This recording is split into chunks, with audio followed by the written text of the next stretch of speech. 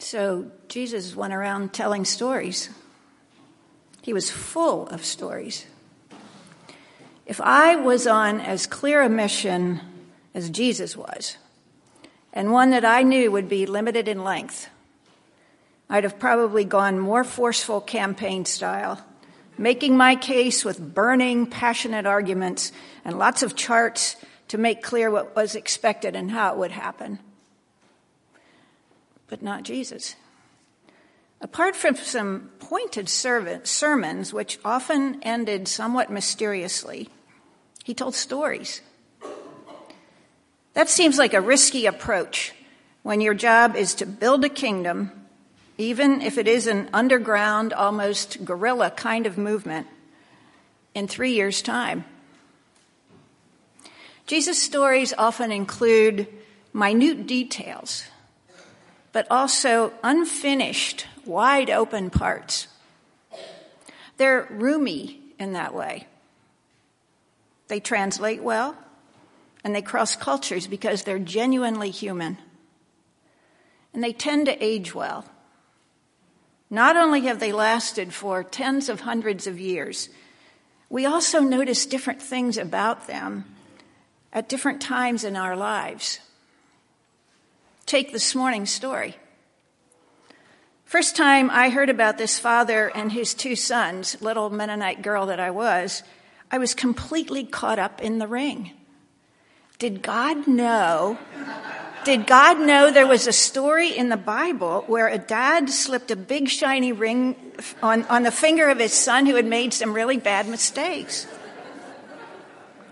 And the pigs also had my attention because, well, I thought pigs were funny, and what they ate interested me. Later, I started to feel a little kinship with the older brother. A bossy scorekeeper, pure and simple, made complete sense to me.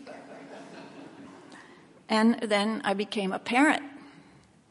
And sometimes there was haywire behavior on the part of our kids that I hadn't seen coming. And did it reflect on me as a parent? Was I loving enough and also fair enough? How was this all going to turn out, and how much was my responsibility? Jesus sets up an orderly family in his story in Luke 15. The parents seem to have done careful planning about their assets while they were in midlife and their sons were still both at home. And they must have communicated quite specifically with their sons about how the estate would be divided. Clearly, the older son was in the family business. And from the tone of the story, there was likely a place for the younger son too, but he had an itch. Notice that dad doesn't protest or threaten or ask questions when son two asks for his inheritance early in his life. Dad matter-of-factly did what was understood to be part of his part of the agreement. He gave son two what he was promised. And then with no emotion in Jesus' telling, the action in this story switches to son's two experiences. Now, Jesus goes a little stereotypical here and creates a kind of wild younger son who's feeling a little crowded and so is bent on experimenting. He rips through the trust fund, he tramps over his family reputation, and he gets more independence than he may have been looking for so that he ends up with pigs as roommates. And we don't know how long this goes on, but it could have easily been years. Then he discovers something about life. Something outside his control happens. A severe famine. He has no margin at all. And he becomes desperately hungry and lonely, and without any prospect of work other than caring for despicable animals. All he's left with is his memory and a hunch about his dad. And after he's found some scraps to eat and had some sleep, he turns reflective. He thinks about his options. Maybe he did some exploring. Running home to dad and mom was likely not his first choice. This guy must have been paying some attention while he was living with his parents. Because rather than strategizing a blustering defense, he realizes that there's really only one authentic speech that might have a chance of capturing his dad's attention and his heart. And he practices it to make sure he'll be able to say it genuinely.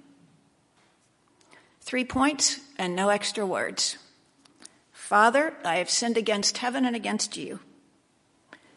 I am no longer worthy to be called your son. Treat me like one of your hired hands. No excuses, no self-defense. Sounds to me like he's had some good training while growing up. Parents, look for these signs. So he starts out for home. No one to say goodbye to in his current world. No possessions to pack and send on ahead. And then we come to a hinge point in the story. But while he was still far off, in verse 20. And here is where the story can go any direction. Son 2 might be reconsidering. I imagine him within sight of the home place, and he's suddenly facing that great distance he still has to cover. Will it be worth the risk? What will he find? Maybe mom's mad. Good chance his older brother will act more superior than ever. Will his dad even refuse to look at him? Did son 2 maybe spend several days and nights here contemplating his chances? He watches the neighbors come and go. Multiple vehicles surround the place. Lots of animals. No sign of economic trouble in his absence. And then one afternoon, he starts across the open field, exposed in every way. And within minutes, he sees a figure coming toward him, yelling. Even from a great distance, Dad knew the tilt of son 2's head, the swing of his arms, his gait. Although the young man was thin, scrubby, wary, exhausted, and in clothes Dad would never have recognized. But good, loving parents know their children in their bones without even thinking.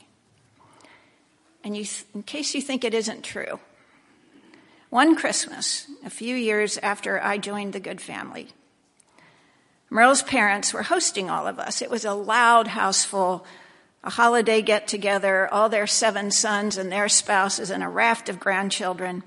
And a bunch of us were in the kitchen cleaning up, and Merle's mother was at the sink with her back to the room. And one of her sons walked toward her, carrying dishes, but saying nothing.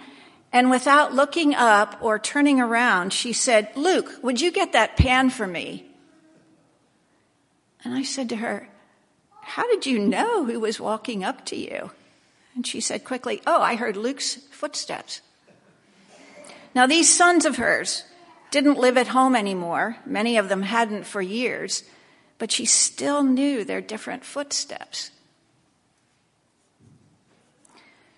A number of years ago, one of our young staff members lost her mother.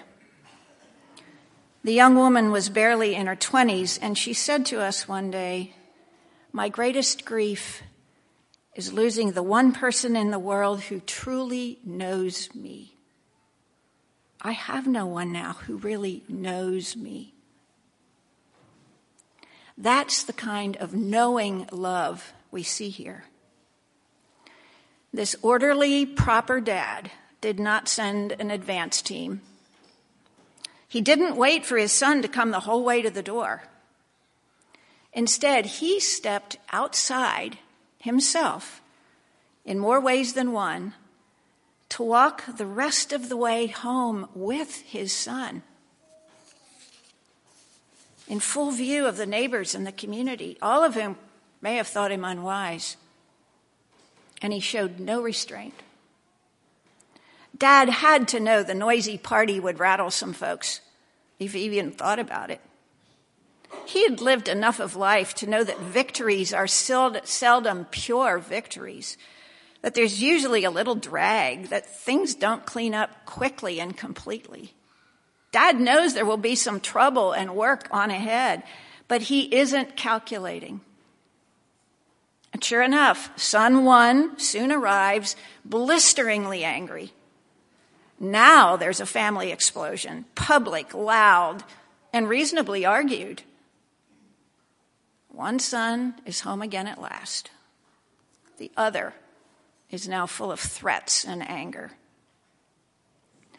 The mix of the utterly human and the utterly divine in this story is a little breathtaking. So what does Dad do? He steps outside again, this time to invite this other son of his to come inside too, reassuring him that he still belonged.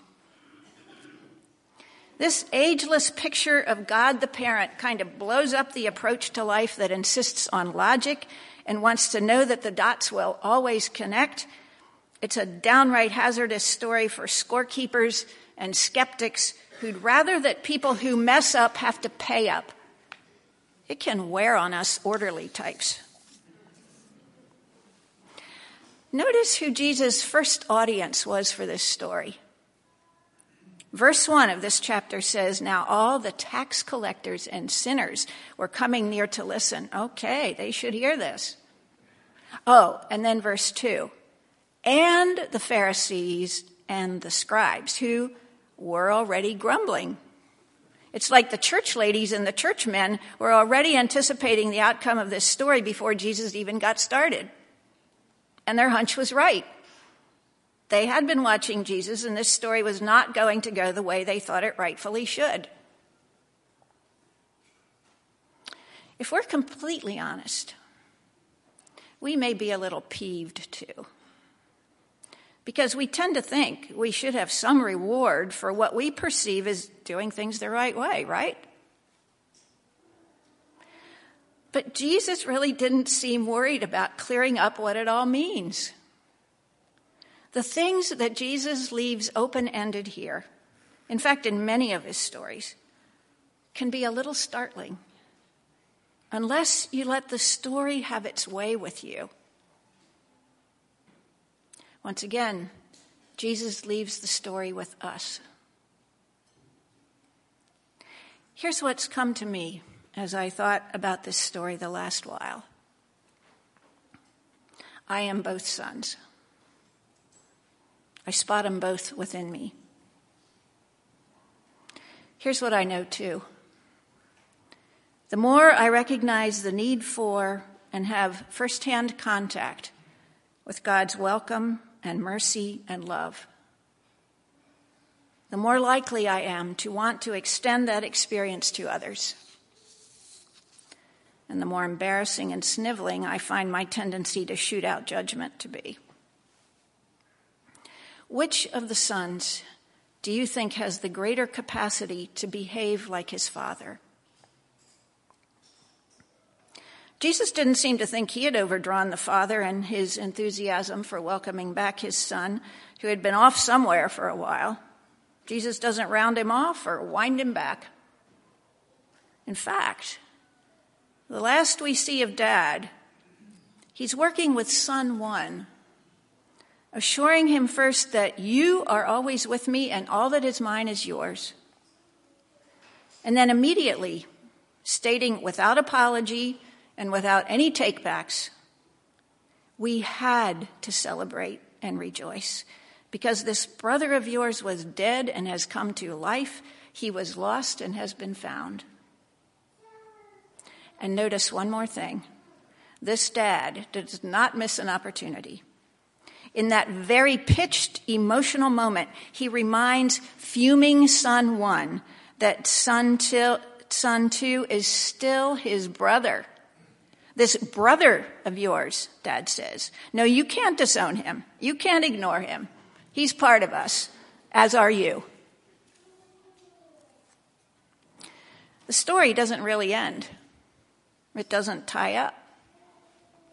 Jesus just stops talking about it. And in his deft storytelling, he leaves us in the middle of what's happening and lets it go on inside us. And in that, there is an invitation to move around within the story and find ourselves, and to talk about it with each other. This is a God who welcomes us even when we are far off, yet moving in God's direction. This is God's work, and this is our work.